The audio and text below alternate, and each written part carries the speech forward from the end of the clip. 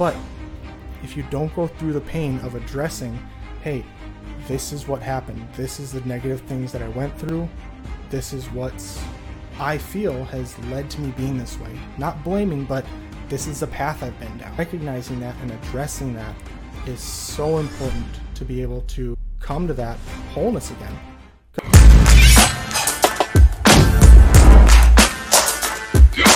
Dads, welcome back to the Dad Work Podcast. This is Kurt Storing, your host and the founder of Dad Work. I am joined today by Joe Overmoe, and Joe is a jail case manager at the Clay County Correctional Facility.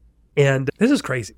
Like, this is so interesting to me because you emailed me a while ago asking if you could run some of the people you work through one of our courses on anger. Where did that come from? What was the impetus for reaching out? And maybe just give us an idea of what jail case manager actually means, because we're going to get into anger and the men and women you work with and all this kind of stuff, how it applies to fatherhood. But maybe just give us a quick intro, like, what do you actually do in a day-to-day and what made you reach out in the first place? Yeah, so for my work, I do, first off, it's case management. So someone's in jail, and specifically people with mental health issues, if they don't have housing, they don't have, a job, don't have anything set up for insurance, anything like that, I'm here to help them get that stuff set up so that when they get released, because eventually they will be released, they have a chance of not having to feel like they need to turn back to crime in order to survive and just to get things set up for them. Because if you think about it, getting sent to jail, it's putting your whole life on stop. You don't get to, hey, I'll be back to my job. You're just not there one day, and for however long that is, and then you're released and all right, well, my job's gone. Maybe I lost my place. Maybe I lost all this stuff. And specifically, if you have mental health issues, it's just that much harder to get that stuff going again. So my main role is in the case management. I work with a great therapist named Craig. He does, one-on-one meetings with the inmates, and he and I both actually lead the groups that we do with the inmates. So that's anger management group. We have one on addiction and PTSD and how they interact with each other. And how I came to your stuff, it was honestly for myself. I was just feeling like I was kind of, drifting along in life. I had, my 2 kids, have a great wife, we have a nice place we live in, but I just felt like I wasn't motivated, and I didn't want to let this stage, just because I know how important this developmental stage is for kids.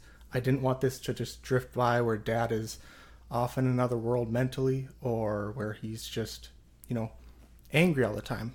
I didn't feel like I've had anger issues in the past. Into adulthood, I felt like I had them under control. And then I did forget to mention, before I had this job, I was actually a correctional officer in this jail. And being in that role, the shift work that we were doing, where it's that rotation, all these different things, I was finding myself snapping a lot quicker. I was getting a lot angrier. I was raising my voice. I wasn't happy with where I was at personally, emotionally. Changing my job was a huge thing for me. Being able to have that regular schedule, be able to be there for my kids, not have to leave my wife crying with kids crying on her birthday to go work it. And it was a lot of stuff piling on top of each other. And once I kind of felt like my physical, signals or whatever it was that was causing my anger were calming down with getting a regular sleep schedule, I was still finding that I had a lot of issues. And one day I was, mindlessly scrolling Instagram and came across one of Kurt's things. I was like, oh, that's some good stuff. I'm going to take the time to read this, and read through it. I think it was 1 or 2, and I was like, let's just reach out. Let's see what it would be to join the dad work thing. And I remember reaching out to you, and I was like, how much would it cost to be a part of this? And my wife and I both do social worky jobs, and you said your price, and I was like, oh, okay, maybe in the future. But I saw when I was looking through this stuff, I was like, oh, he has an anger group, yell less, lead more. And I was like, I know for a fact that from my time as a corrections officer into my time with this job, a lot of the guys, a lot of the ladies, they're just regular people like you and me who get pushed to that point where they snap, they make one wrong decision, and then they get caught in the loop of going in and out of jail. And especially those who've been in prison for a long time, always being on that heightened level of awareness, always being on that extra level of anger, where you and I might start out at a 1 or a 2 on any given day, I'm already a little pissed off. They're day in, day out. They're like a 5 or a 6. So the littlest thing, it goes to violence. That's why you hear about, fights in jail, fights in prison. And so I wanted to, have an impact on that. We had some good material we were going through in the groups, but just seeing what you'd posted online and reading some of the different things that you posted on Instagram specifically, I was like, this would be insane if we could go through this with the guys. So you and I talked back and forth, and you were gracious enough to let me use the course for the groups, and they have been loving it. The inmates, Craig, the therapist I work with, along with the jail staff, the admin, they are absolutely over the moon with it. So wow, man, that, like I was saying before, that's very hard for me to fully grasp. It's really gratifying. I'm so grateful that, because this all comes out of my own pain. I had to learn how to do all this because I was so bad. And so that's the whole point of dad work. And it's just like, this is not one of the things that when I started this, I could ever have envisioned. And it's so encouraging to me that it can be brought to these new areas, and that it crosses cultures. It's not even just for dads. It's like dads just don't usually have a way to learn this. It's not typically targeted at dads, and we just don't listen. And then, yeah, you reached out and asked if you could bring it to your the people that you work with. And I'm like, okay, sweet. And then you did, and you just like continue to give me status updates, because guys listening, we've got a course called Yell Less, Lead More, which is eventually going to be part of what we're coming out with in the near future-ish. I'm going to give a little teaser. We're going to have like an all-access pass for all of our courses.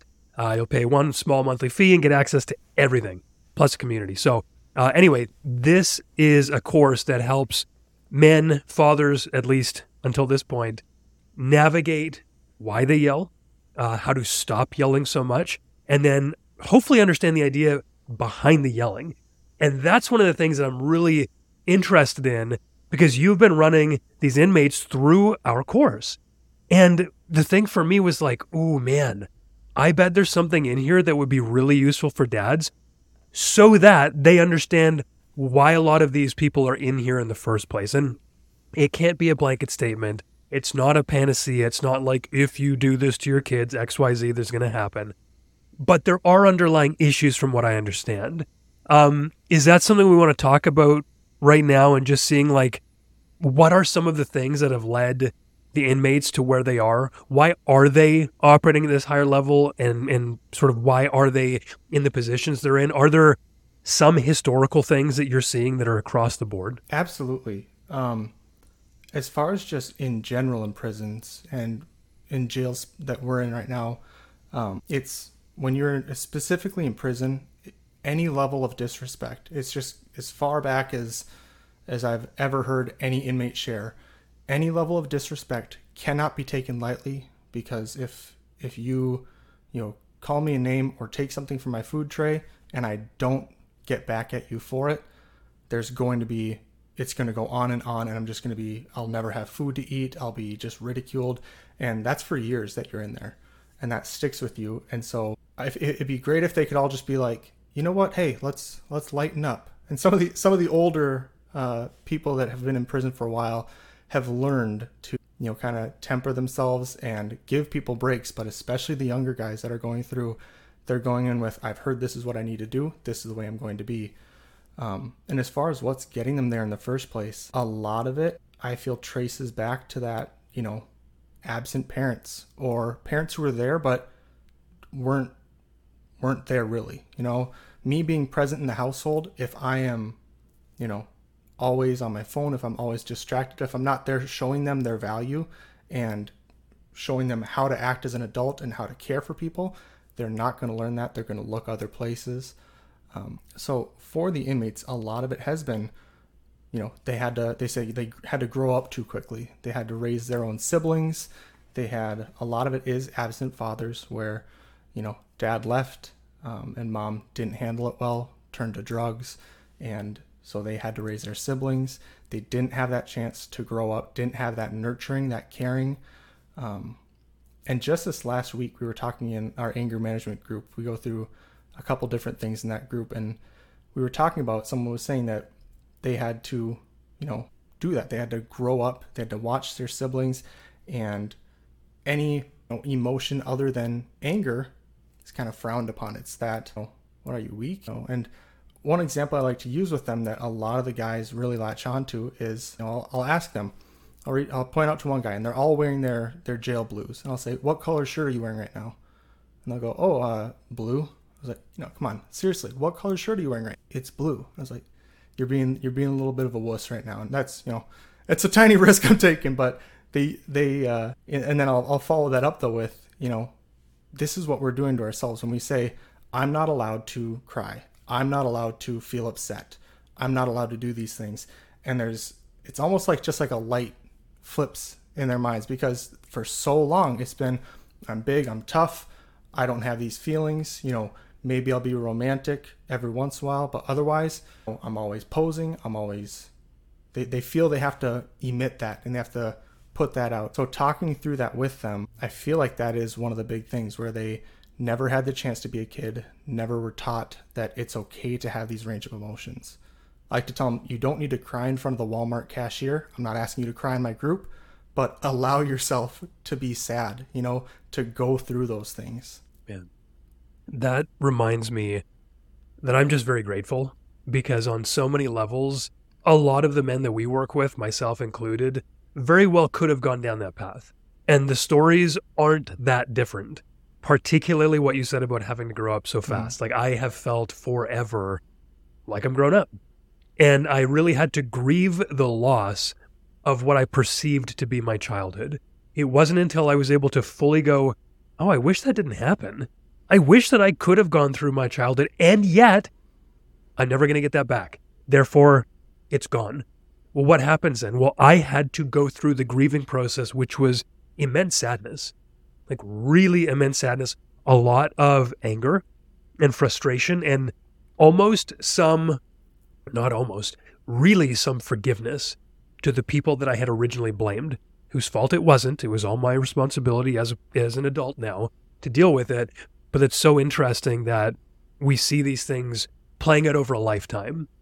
And it doesn't need to be this massive overarching trauma, although in many cases it is. It's just usually neglect, abandonment, unrealistic expectations of responsibility for a child.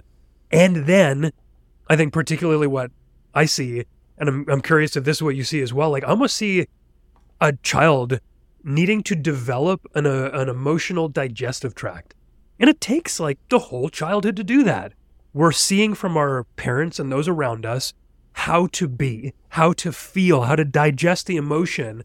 And A, if our parents don't know how to do that, we'll never learn. But B, if they're gone, then of course we'll never learn. So you grow up into looking like an adult, but you no longer have the tools to digest any emotion that comes up. Because when I'm angry now, I can breathe, I can say my feeling, I can go work out for a minute, and then I can get past it because I know the broader perspective.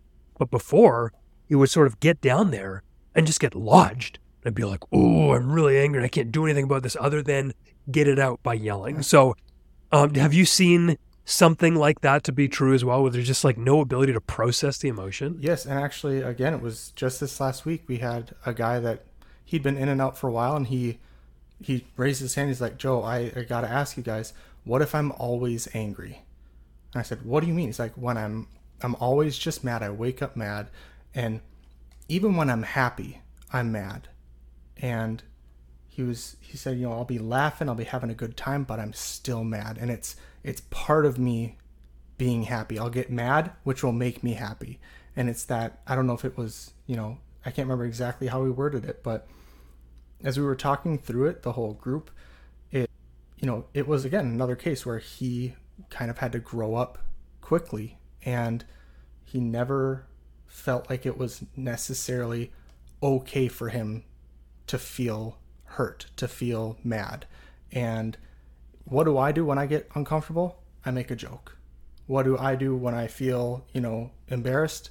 I try to laugh. I try to lighten it. It's that diverting it away, which can be healthy in some cases, but it was for him, and in addition to his just extended period of time in prison where he'd had that heightened sense, it was that kind of that, I'd almost say guilt is how he interpreted it, that I shouldn't be feeling this way, but I'm not supposed to.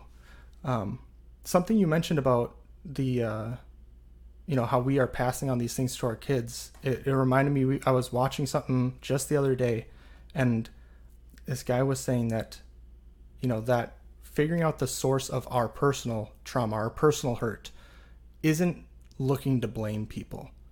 If my parents hurt me in some way because their parents hurt them in some way, sure, I could go down the line. It's not great grandpa was hurt too. I'm not looking to do that. I could, but I'm not going to point blame. It's no longer just on me. Yes, I made my decisions. I can only control myself, but why am I making these decisions? Oh, my parents did this to me, which has led me to be this way. And maybe their parents did it to them, or maybe my parents just screwed up. Because, yeah, it's going through this course has just been really, really game changing for me, as well as, everyone that I've spoken to that has gone through it, where it's just that, oh, shoot, it is okay.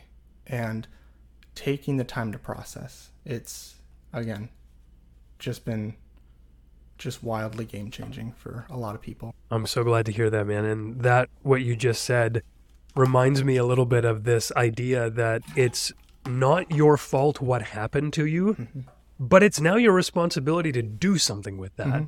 And I think that for me was it was a decoupling of the guilt and shame from being able to move forward. I was like, oh, right. So it wasn't my fault. I don't have to feel guilty about being bad or not being a good enough kid or not being lovable. That's somebody else, and I don't need to blame them. I need to forgive and just acknowledge that is true. Sure, whatever. But now I can't use that as an excuse not to do anything. Now the onus is back on me. And some people, I think, having been through a victim mindset for a long time, which maybe keeps them feeling safe, are having a hard time with that. And yet responsibility is the only way out of feeling like that all the time, because then it puts you in the driver's seat and you get to make new decisions. And I think that for me, this idea of starting again is really important. I sort of used this as a mantra for a period of my own growth. It was just oh, I screwed that up, start again. Yeah. Because I would go through shame spirals where I'd screw up and get angry, and then I'd be like, oh no, I'm so bad, they deserve better than this. And it would take a week to get over that. And so I was angry for a while, then I was ashamed, and then I was angry again, and then ashamed, and it would just take up all of my time. So maybe I'll just throw it back to you in case anything came up there, but I'm also curious about the shame spiral and if you've noticed that as well, either in yourself or in the people that you work with. Yeah, I feel in both cases where it's, I screw up, or like we were mentioning before, those other feelings where I shouldn't be feeling this way. And so I'm getting mad and I'm acting out, and then I act a way I'm not proud of. And again, it's that spiral of over and over again. But again, yeah, it's been in myself as well as the guys. And something you were mentioning there about, and we're not casting blame, and it's, I'm no longer a victim. I love bringing that up to the guys, because I'm not one to, point out, hey, you're acting like a victim, but changing that mindset of, oh, woe is me, I had a bad childhood. And absolutely, I always tell them, I'm not trying to diminish your guys' suffering. I'm not coming in here to offer you 1, 2, 3, you should have known this. It's so much simpler. Your life is better now. We come in saying, hey, these are things that we've found work for us. We've never been in your shoes, but neither is the guy right next to you. And so, yeah, I use a lot of analogies in my work because that's just how I understand it. And I feel the guys catch along with it as well. But along the lines of that, not casting blame, but identifying kind of what's causing this. Working out. If I want to get fit, I don't just want to sit here rotting away, always hurting, always sore. I need to start working out. And if I want to work out effectively, I need to, check, all right, where do I need work? If I'm running a certain way and it's hurting, I need to identify what I'm doing that's hurting me.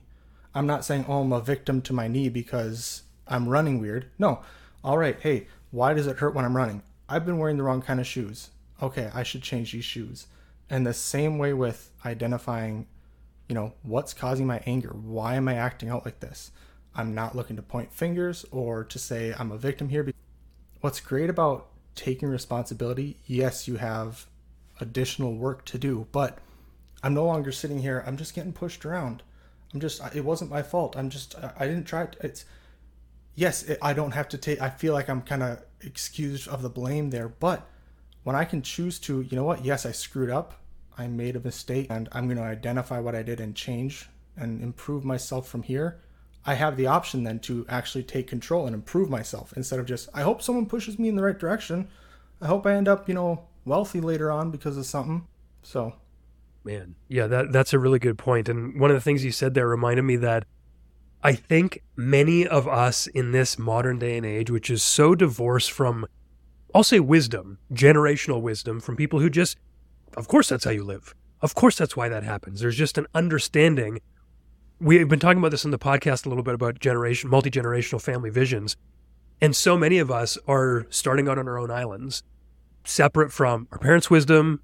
Our parents' generation was separate from their parents. And then so far, a few generations ago, something must have happened. But what that does is it really isolates us in a way that we are not aware of the very basic parts of being human, which I think in this particular case means actions have consequences. And I don't just mean very personally when you make a decision, but if you were neglected as a child, it is very likely that whatever, you're going to be angry, you're going to be upset, you're going to be identity seeking, you're going to be thrill seeking, whatever that thing is, obviously, right? Like you're missing something that was so crucial to your development. You're going to try and fill that in with something. And it's not your fault that you're ignorant to that because nobody told you. And that's what I had to understand. I didn't realize that, man, I don't have any of these skills. Nobody taught me any of these things. Nobody gave me any template. I didn't see it from my dad. I didn't know that it made sense that I was angry. And someone once told me, hey, having a boundary crossed is a very obvious reason why you'd be angry. Like, of course. I was like, wait, what? Like, I can not, I'm using air quotes here, justify my anger by going, oh, that's right that didn't feel good. I thought I was just an idiot or I was just bad. And the same sort of thing, it makes sense that it would come out poorly if you've never been taught the emotional digestive tract. Mm-hmm. And so that's not to excuse the behavior. It's to go bro, duh. Of course. And you shouldn't feel then worse than everybody around you going, I bet these guys know exactly what to do. And nobody else is acting like this. Nobody else is an idiot like me. And that's what I would do internally. And so I think it's just so good to be like, guys listening or whoever else, if you had a crappy childhood, you're probably going to have some work to do. And that's okay. Because I'm, at the very least, dad work is just a hopeful story because I was able to do this work. And that's just what we can all hope to do. And so let me just see if there's anything that you want to add to that before I jump into the next sort of what's been impactful of the course for everyone. Yeah, the biggest thing for, you're talking about, I should have known that, I should have known this. It's, again, something I'll share with the inmates, whether it's at the start of group or any point through it. Not all knowledge is shared. And specifically, Kurt, do you know everything about your car that you drive? Absolutely not. Okay, so you couldn't take it apart and put it back together? No. Okay. But you're still able to live your life. There are Correct. people who know how to take apart that car, put it together. They could replace parts of it with a tin can. You're not a fool for not knowing that stuff. You've specialized in other areas. I certainly wouldn't look at you and say you're stupid. I would never look at you and say this guy's, useless in the world. I can't know everything. You can't know everything. There's going to be things that, when they get revealed to us, of course I should have known that. But you can't see everything. And again, it's not an excuse, but I'm going to give myself a break. I can't do everything. I can learn it, but I'm not going to know everything. Just because my dad knew how to do this, just because maybe even everyone else in the room knew how to do this, doesn't mean I needed to. It's just my job to learn it. If I need to learn it, I can do that. That's really well said. That's definitely something that I need to hear personally because I do take, I won't say pride, that's not the right thing, but I do like to be good at a lot of things. Mm-hmm. And I often have to temper myself when I don't know to just go, oh yeah, I don't know. Instead of what I see a lot of people doing. And I would do this earlier on, like in grade school. If someone said, oh, you don't know that? I'd be like, oh yeah, no, of course I do. Like, I just didn't hear the question. Like, oh, of course, because I wasn't feeling as safe then. Nowadays, it's taken a lot of work but I'm more comfortable saying, no, I don't know that. Like, what do you mean? And even if it is like you said, well, everyone knows this. I'm like, well, I don't. But that's taken specific work, like really specific work, because the alternate of that is that if I say I don't know it, I believe that you're going to see me as less than or see me as other outside of the community where I would feel safe. And so it's more important for me to feel safe as part of a group than it is for me to be honest with you about my shortcomings. And I think that's a fair trade-off if you don't know the importance or the difference of integrity and honesty outside of, or even your own personal value. Like, dude, I took so long, I'm still learning it, to understand that I have value as me imperfectly as I am. Mm-hmm. I thought for the longest time, being a perfectionist, that I had to perform. I had to carry the weight of the world, everybody's emotions around me. That was now on me. And guess what? My upbringing means that I can handle that for a long time, way longer than a lot of other people, but not indefinitely. Mm-hmm. And so even recently, I've noticed the crumbling happening in my life because I've been trying to put on stuff that's not mine. And so my work right now is very much about this, which is I'm okay being me. And that's tough, man. Absolutely. I don't know if there's anything to add. It's not easy, especially when, who's always in your head? Who's always talking to you? Yeah. If I say, Kurt, that's a fantastic shirt, I'm not going to put this on you, but for me, someone says something, Joe, I love this shirt. My first thought is, okay, but, it's that questioning things.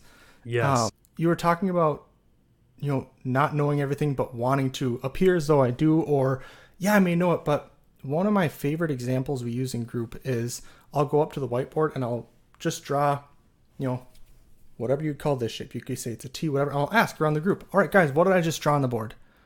Oh, it's a T. Oh, it's a plus sign. It's a cross. It's whatever they want to, they can go on crosshairs.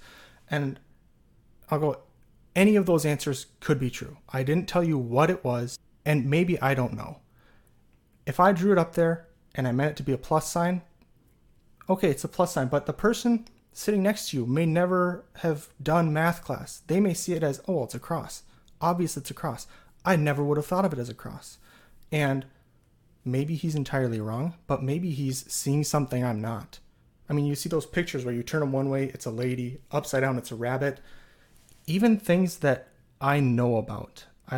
Lately, it's been something I've been growing into where I want to ask and get perspective on it because I understand this. I feel I completely understand this thing, but someone else has been sitting at it, looking at it from a different angle. And maybe they have a better understanding of the side I've never been on. And seeing it as a growing opportunity instead of, man, this guy's an idiot kind of thing. Because I 100% have that where people just think I'm an idiot. People they tolerate me. They're just, they're waiting for me to leave. I didn't know this stuff. They don't want to be around me. But then it's, no, people are happy to help. I know for me, I look at the people I'm with, that I work with. I'm more than happy to help when they come to me for something. I don't think anyone's ever asked me a question and be like, what's this idiot doing? Are they seriously in the same room right now? They should go home. No, but in my mind, I'm like, this is what everyone's thinking, but I absolutely get that.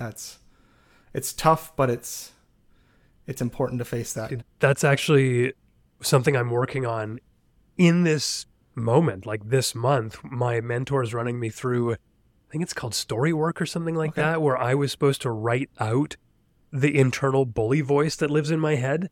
And that is absolutely a deep-seated thing in my life too, which is everyone is tolerating me and it requires me to operate at a 100% because even 99.9 is not good enough. And people will be like, you're not helping me anymore. Get out of here. So I just want to say I resonate with that and I see you on that.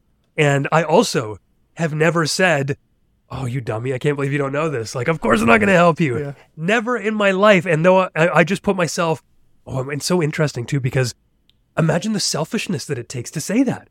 I'm so special that nobody else is like this. I'm willing to help everyone, but I can't be helped. I am so special. And I've sat in enough groups to know that specialness isolates. And it's not that you're not actually special as a human being. We all are. That's fine. But you're not like so unique that your perspective has never been seen before. Mm-hmm. And that is just one of those things that guys come into groups and they're like, yeah, but you don't understand. And like you said before, like, no, I'm not lived your life, but in my experience, there's like 10-ish sort of paths of suck of, a child's life or whatever. And we all fit into sort of one of those 10. And anyway, yeah, I just want to tell the guys listening, like, you're not so unique, and that's a good thing. It's Walmart. If I've been to Walmart in my town, if there's a Walmart in your town, if I go there, it may be a slightly different layout. There's a couple different layouts they do, but I can find the chips. Just because they laid yours out differently, it's brand new and it had a lot of, all these other things, I can still find the things that are still going to be there. But it's kind of that acknowledging that, hey, that sucks. I'm sorry you went through that, but this can still be true. One big thing before I just wanted to mention before moving on here is with accepting that positive feedback from people and accepting, it's something I just last night was texting someone I was struggling with. But it's a saying I heard from somewhere. If I give you a compliment, and you have difficulty accepting it, he says, I'm going to give you these flowers. You can choose to water them or not. I can give you a compliment. I mean it. You can choose to accept it or not. For me, the longest time people would say, Joe, you did great at this. I'm like, okay, sure. They're just saying it. But what is that saying? What am I saying about them? This person's a liar. This person's just full of it. They're just trying to... I wouldn't spend time around those people, The people that I spend time around, I like to think are decent people. So just kind of that self-monitoring of they're giving me flowers.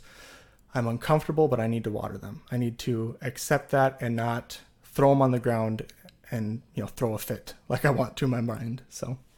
Yeah, no, I have struggled with that in the past as well. And I have been intentionally seeking the gracious acceptance of gifts and blessings and just compliments like that.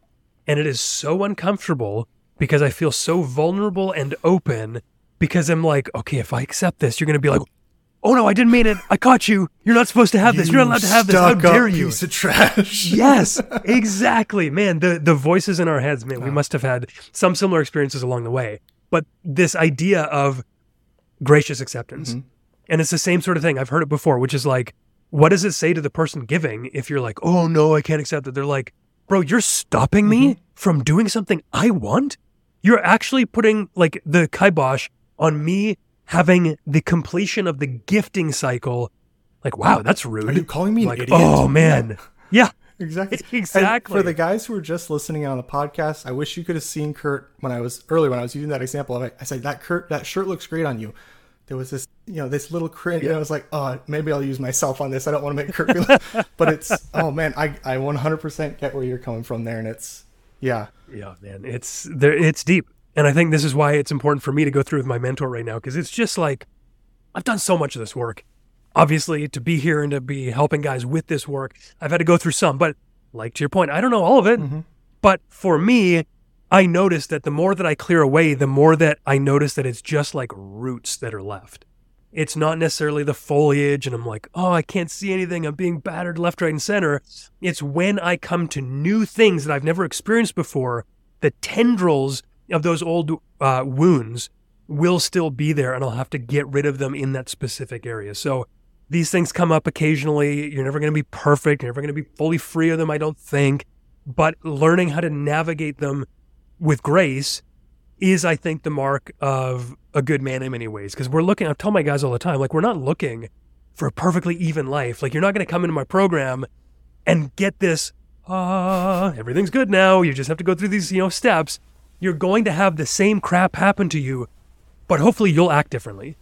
And so it's about navigating the bad stuff, not never having bad stuff. And I feel it's... But I'm also... Sorry, go ahead. I feel it's important, not necessarily celebrate, but like acknowledge and let that past stuff that you've gone through play a role in who you are.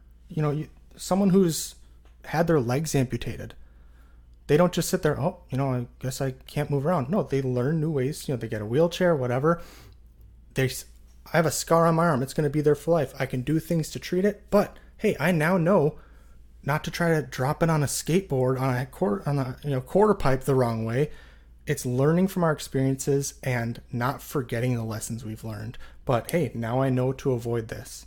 And I went through that. Me to forget that and to just block it out would be foolish because all right, next week I'm going to go try skateboarding and I'm going to do the same exact thing because I just tried to brush it under the rug and forget it. So letting those passing that we've gone through not define us, be something that we can learn from and grow from. Absolutely. The question that I'm curious about now is what's been most impactful inside this course? Because we talk about a broad range of things from in the moment to long term to journaling prompts to all this stuff on how to yell less and hopefully lead more in your own life.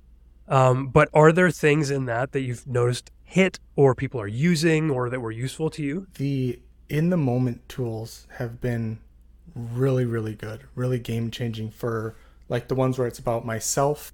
Craig, the therapist, and I we live and breathe the 5-4-3-2-1 grounding method. Craig said it saved his life. He had been going through a really, really rough time.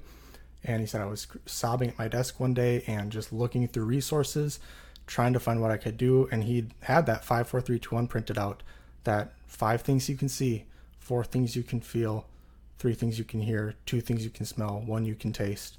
And it's just about being present. And we use it for anger, anxiety, just moment to moment.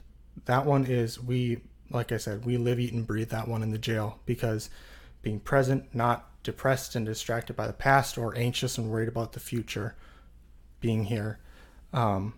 Those in the moment things have been hugely impactful, because we don't have people in the jail typically for an extended period of time.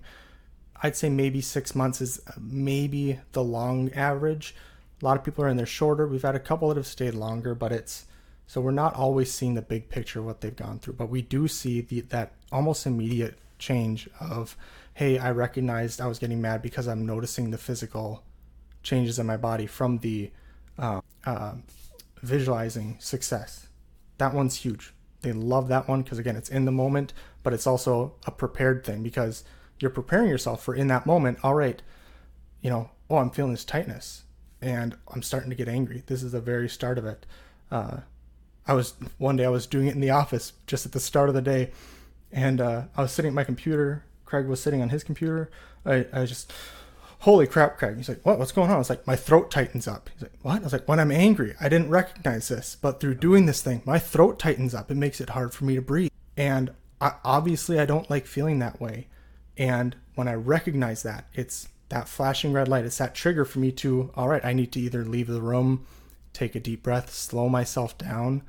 But we've walked through that with the inmates a couple times, and there's always after we finish it, it's that like, holy crap, I just recognized. And I love the beauty of that meditation where it's, I'm going to scan my body. I'm not judging myself for how I'm feeling. I'm just noticing it, thinking through that situation, and then what are they feeling? Like actually picturing it. 'Cause in that moment, it's red, and it's just, how do I stop this? I can't breathe. I'm frustrated, but no, why are they doing this? And then I've thought through what's a loving way, a way I could be proud of, I could respond. And each time I feel like I'm almost brought to tears where it's like, gosh, I want that for them so badly.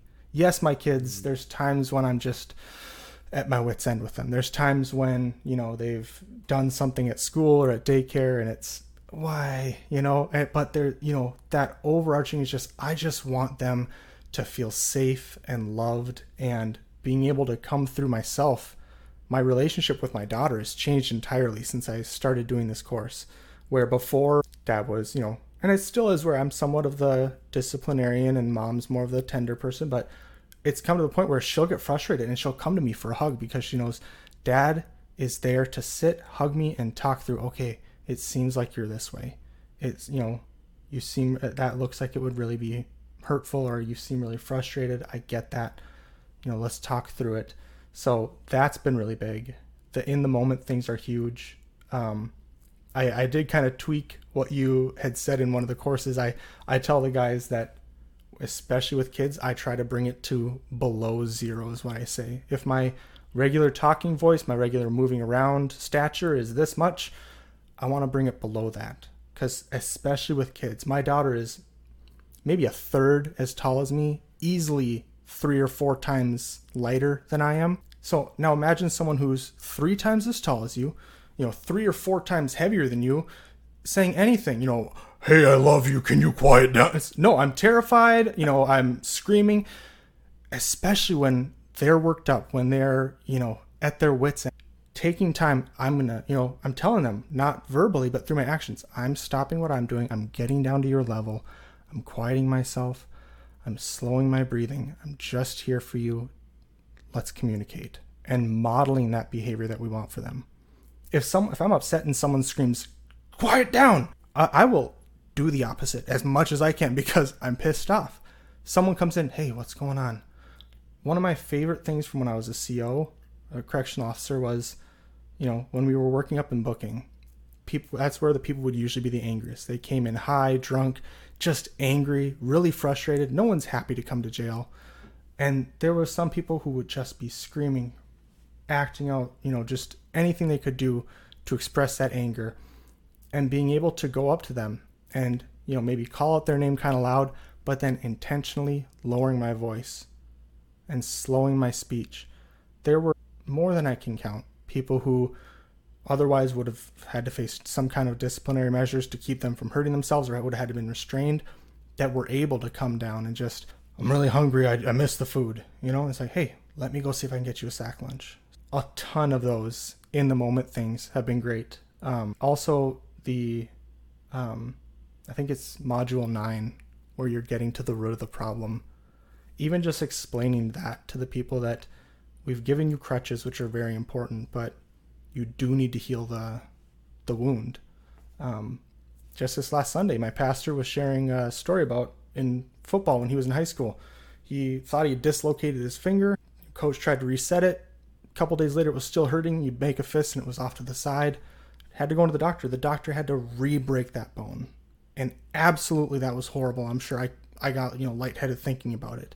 But if you don't go through the pain of addressing, hey, this is what happened. This is the negative things that I went through. This is what's, I feel has led to me being this way. Not blaming, but this is the path I've been down. Recognizing that and addressing that is so important to be able to come to that wholeness again. Because if I try and ignore those pieces back there, me, because they are pieces of me, they're part of who made me, I'm not going to make a whole. If I don't have every single broken piece to put back together, there's going to be pieces missing. So bringing all those broken pieces together and finding some way, to be made whole, you're doing next level stuff here. The stuff that we've been going through with your work is just life altering for quite a few people. So, man, thank you. That's not why I asked the question, just so you guys know. But I did want to hear what was most useful, so that you guys and the audience can hopefully take that. But man, I do appreciate you saying that. I think it's good stuff, and it's really important to hear that it's also helpful for other people who are not me. And that's just wonderful. And I think a couple things that I just want to touch on what you said. There's a couple tactical things. And then that final piece about sort of healing in 2 steps. But the couple of tactical things is, if you do not have a quiet time, if you do not have a time when you sit and notice your body, if you don't take 5 or 10 deep breaths every morning when you wake up and just feel what you feel, if you don't work out regularly, if you don't go for walks regularly, if you're constantly distracted on your phone or thinking about stuff, you're never going to feel the physiological sensations that are key markers of the crescendo to anger. And this was a game changer for me when I slowed down and I built in quiet time into my day, and I started noticing, what do I feel like right now? Oh, there's some anxiety. Well, how do I know that? How do you know when you feel anything? Well, there's a physical sensation almost all the time. For anxiety, it's like my heart gets a little bit tense. It gets a little bit racy. It comes up in my throat. My body almost vibrates a little bit. And for anger, like you were saying, the throat closes or my fists clench, or I feel almost like flames rushing up my abdomen to my throat. All of those things can let you know before it's too late what you feel. And so for me, I used to not be able to tell I was angry until I was already out of 9 out of 10. And by that point, you have to be really, really good at doing the in-the-moment crutches, as you said.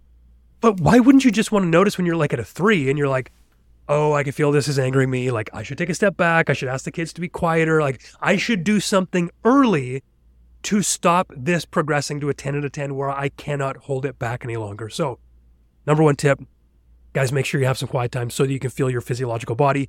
Side note, I think a lot of us, the modern problems we have are just because we're not very good at being human. Like, how much time do we get outside? How much time do we sleep? How much time do we exercise? What do we actually eat? All those things. But the second thing that I wanted to point out is you did a great job communicating empathy and validation, which are two enormous parts of our like communication formula, if you will. And what you said is, getting down on their level, but then the words that you choose to say are not like, oh, what's wrong? What are you doing that for? Oh, just calm down. You're like, oh, that looks like you're really frustrated right now.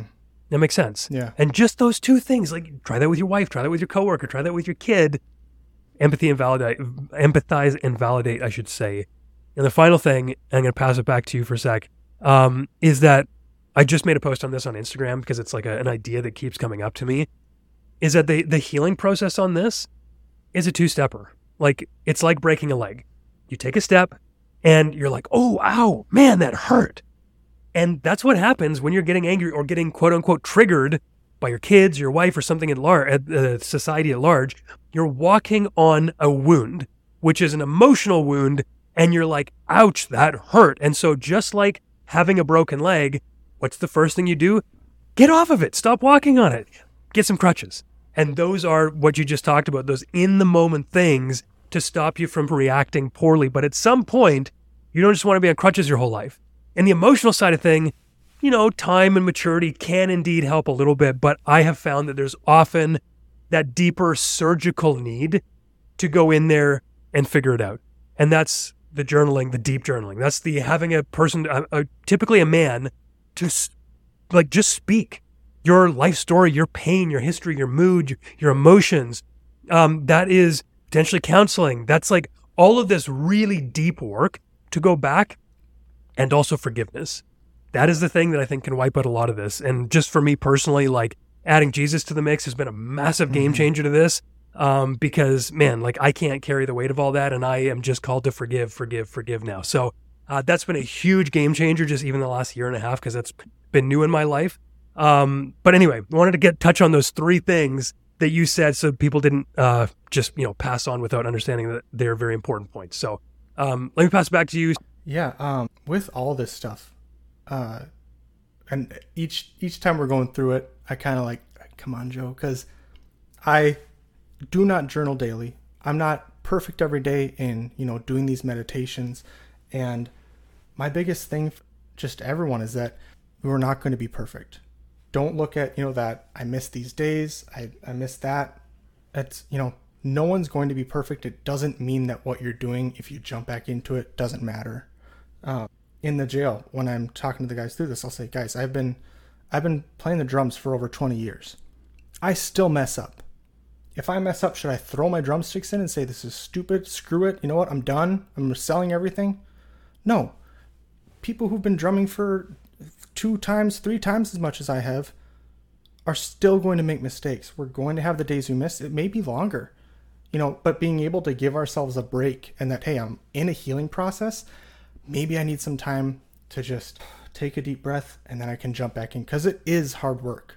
This isn't, just, 1, 2, 3, you're on your way. I was, when I first went through the course, I was basically just typing up stuff, just like, making it so that it'd work for the course. I've been taking the time to go through, slowly read it, do the journaling prompts. And just yesterday, I was crying. I was talking to my wife and I was like, I want to say it was module 2 or module 3. And I was like, it was the question, what's something that you haven't told your spouse? And when I was filling it out, I was like at my son's appointment, I was just, sitting in a waiting room. I was like, am I getting sad right now? And then I got home and I was like, my wife's like, what's wrong? I was like, I don't know. I think I just need to talk to you about some stuff. And I just shared that stuff with her. And it was, oh man, it's not fun to cry, but it is so healing. And especially with a loved one, your spouse. I'll use the example in the jail where Craig is, the therapist is sitting next to me, and I'll put my arm out onto his chest and I'll say, Craig, I want you to come closer to me. He'll try and he's like, I can't. And I said, no, Craig, come on. I want you to really get to know me. Give me a hug. And he can't. And I say, I need to make myself vulnerable. Craig can't, yeah, I'm keeping Craig at a distance. He can't hit me. He can't, do anything to hurt me. But I have to open myself up if I want to have any closeness and really have that time with my spouse to really get to know her and to build that relationship. Letting them know that I'm struggling here. The going through this stuff, I remember the first time I caught myself getting mad at my son. It was, before bed, I was tired. He wasn't doing anything particularly bad. He's just asking a million questions before bed, as kids do. They're curious. I'm a curious guy. But I remember he was asking these questions and I could feel myself getting upset. And I was like, wait, what's going on? He's just curious. He feels safe talking to me about this stuff. And the feeling of being able to catch myself and, beforehand was great. But also, once I'd failed, there's been times where I have yelled at my son. And then I just yelled, buddy, I'm sorry. I should not have yelled. I got upset. I had a long day, but that's not an excuse. You didn't deserve to be yelled at. This isn't on you. I just got overwhelmed. I shouldn't have done that. I'm really, really sorry. You didn't deserve that. It hurts, and it's not, I'm not running to the room to go tell him that. Again, it's that, hey, I'm your dad. You look up to me for everything. I'm the one, I feed you. I'm the person who provides for you. And I want you to know that I'm not perfect. And that's been a thing for me that's just kind of been shifting the last, I want to say, year. I never idolized my parents or anything. I never assumed they were perfect. But I had good parents. My dad gave me a lot of great advice, learning to be comfortable sitting in a car alone with no music on, stuff like that, the importance of our words, a ton of really good stuff. They were good parents, coming to the realization that they were just winging it on some things just like I am. They didn't have everything figured out. And again, it's not that they were hiding those things from me. It's not that they were trying to be manipulative. But I've had the realization that I want my kids to know that I don't want them to see me. Dad's freaking out, doesn't know what to do, but know that, hey, it's okay to struggle. It's okay to have these things and, obviously take responsibility for your actions. But if you've made a mistake, it's never too late to stop. And I'll tell the guys in the jail, if you're getting angry and you've thrown a plate and the shattering glass is a thing that, oh shoot, I'm mad. It's never too late to take off out that door, to run, to stop. It's never ever too late to stop, and it's actually really rewarding to recognize, hey, I yelled, but I didn't slam his door. I didn't do this or that. It's those victories. One other thing that I actually want to challenge you, Kurt, on. You mentioned about your anger getting up to a 9 or a 10. One thing we talk about in the jail is about an anger rating scale, and starting 0, no anger, and then choosing to make 10 if I'm not arrested and taken to prison or to jail. Someone is going to die. There's nothing that will stop me. And when I rate it that way, and these scales are going to be custom for you, where like, hey, number 2, I might just be getting a little upset, but number 7, it could be I'm screaming. Another person might not, someone else, it could be, oh, I'm hitting someone. I'm not a hitter, but hey, for me, maybe it's I slam a door. That's my 7. But rating it to where like the number 10 is where I need to be arrested. I need someone to restrain me right now, because there's power in that. One, because I feel it's more of a accurate representation of where we're at in our anger, and it can be a warning sign that I'm at a 9. If I get a little bit angrier, I do need to run. I need to call someone for help. But at the same time, if I'm getting so pissed off, I'm like, oh man, I'm like at a 9 right now. And I go, well, am I? Maybe actually, I'm just a really heated 3. How amped up am I right then? Man, you're a 10 out of 10. No, you're probably like a 3. It's like, oh, okay, maybe I'm not. But also, I'm then able to recognize, hey, if I am at a 9, or say I'm at an 8, all right, what do I need to do to get down to that one step beneath? Because there's power in defining those things, where instead of just I'm the maddest I've ever been, well, that's not true. I've been so mad I was shaking and crying in front of my boss. It was embarrassing. I'm not doing that right now. I'm just really pissed off. All right, let's be realistic. What do I actually need to do at this stage? I don't need to go call for someone to restrain me. I'm not actually at that level. I need to take some deep breaths and bring myself back down. So, man, I love that, because that's almost like a point of, I never would even have thought that I could legitimately get that angry. And I am the type of person who will think about just the worst case scenario a lot of the time. And I'm like, oh, if something happened to people that I love, like, I would probably do some I pretty could bad kill things. someone. Yeah. for sure. Like, those thoughts definitely come up, right? And it's like, okay, well, I can't even imagine getting close to that anymore. Mm-hmm. And therefore, like, my range, thank God, is probably like maybe a 4 at the worst sometimes. Yeah. And like, sure, I could be pushed to the edge, but wow, that is very humbling in one sense, because, man, thank God that I've never made it to 8, 9, 10 with this range. Man, yeah, no, I was thinking that the 10, so to speak, was the emotional threshold at which I then acted physically. Mm-hmm. But I love this, because that's not the end. There's so much more. And then, like you said, if you know that there's a concrete measure to take you from the 7 to a 6, and you do that, and then you see success, and the victory brings more momentum, brings you down the scale. Dude, amazing. Thank you. Yeah. And also, I wanted to just tell you, awesome job for doing the actual journaling, because I know, and I can't believe it's like this, because personally I'm not like this. So when I heard the stats, I was like, are you kidding me? But most people who buy courses don't actually finish them. Something like 3% or 8% or something crazy. And so to actually do the work instead of just watching the video is next level. And then you get something like this out of it, where you get to put down that shield and be like, hey, babe, there is this thing that's going to bring us closer together, even though it will hurt for a second. So that is a beautiful thing. And I'm really glad that you did that. And the repair piece, I know we're at the top of the hour, so I won't take too much time. The repair piece, saying sorry to your child, letting them know that it was unacceptable and that it's not them, but that you were feeling something and didn't have the skills or the capacity to stop. Very important. It's not about never getting angry again. In my opinion, it's about repairing well when you do. And then I think the final thing that I just want to touch on here is when you put your arm out like that, it reminded me exactly of how I see the ego.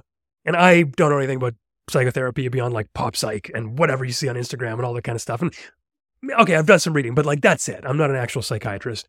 But when I think about the ego, I think about the first act of self-love, in a sense, that your body tries doing, or your brain tries doing to you, which is it keeps you apart from the pain that is likely to make you feel on the verge of death as a child. So for example, if when I'm 2 or 3 and my dad leaves and my mom's really upset or sad or whatever, I need to put up some boundaries that keep me hidden from the real world, in a sense, so that I can navigate it, because it seems too scary to be actually in reality. And what I see happen here, and the reason I'm talking about this is because of that analogy that you said with the hand stopping you from getting any closer, is I saw my own version of that. I call this ego like a self-defense mechanism. I saw my own version of that as though I had a carpenter living in my head. And he was like a carpenter who designed sets for plays and theater productions. And he's working in this back, the burgundy drape is drawn. There's dust in the air. It's dark. And he's frantically cutting out a version of my face out of plywood, though.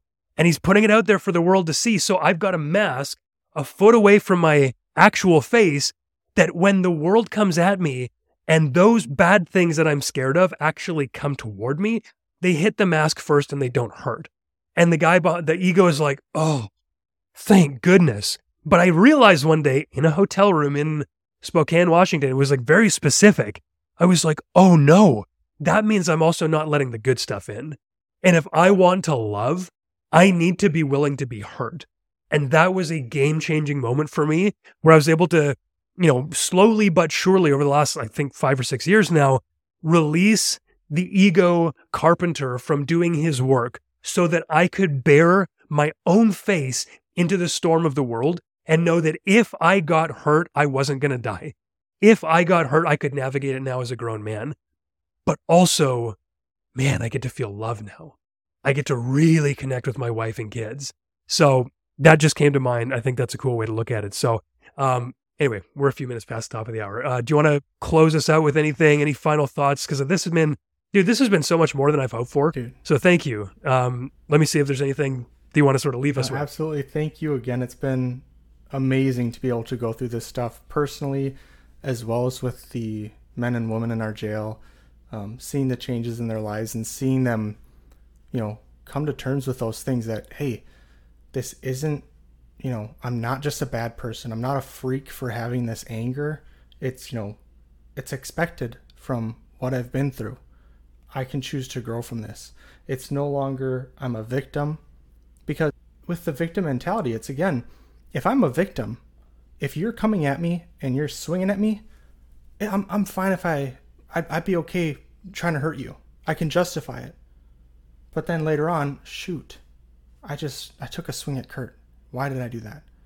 Being able to take that, you know what, I'm going to take responsibility for this. I'm not going to be a victim. I recognize I've had problems all right, I can think reasonably now. I can think levelly, and I don't need to be looking at it from I'm always on my back trying to push things away. One other thing about being open to being hurt is it's not attractive. It's not an attractive proposition that, hey, why don't you let yourself get hurt? Why don't you, come on, buddy, let me insult you. No one wants that, but I think of it as, how did you discover what your favorite food is? By eating it? Yeah, but did you discover it right away? No. Yeah, you had to try some things you probably didn't like. It didn't kill you. Opening ourselves up to people, we're going to find there are some people who have their own defenses up, and you being vulnerable scares them, so they're going to lash out at you.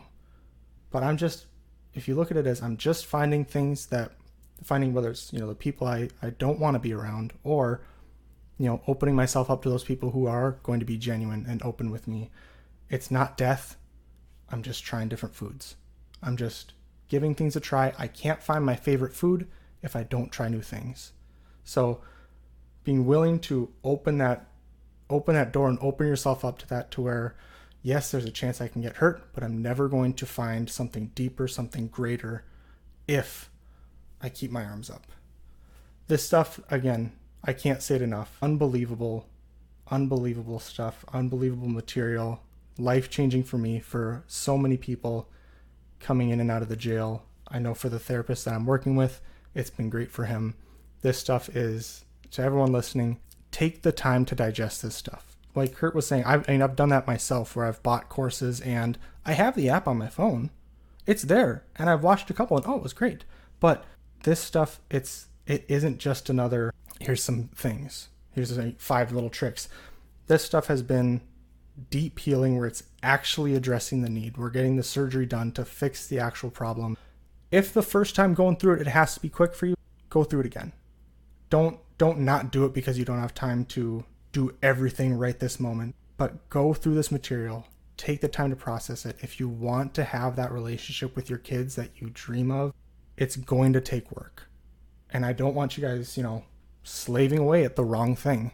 I don't want you spending hours upon hours doing the wrong work.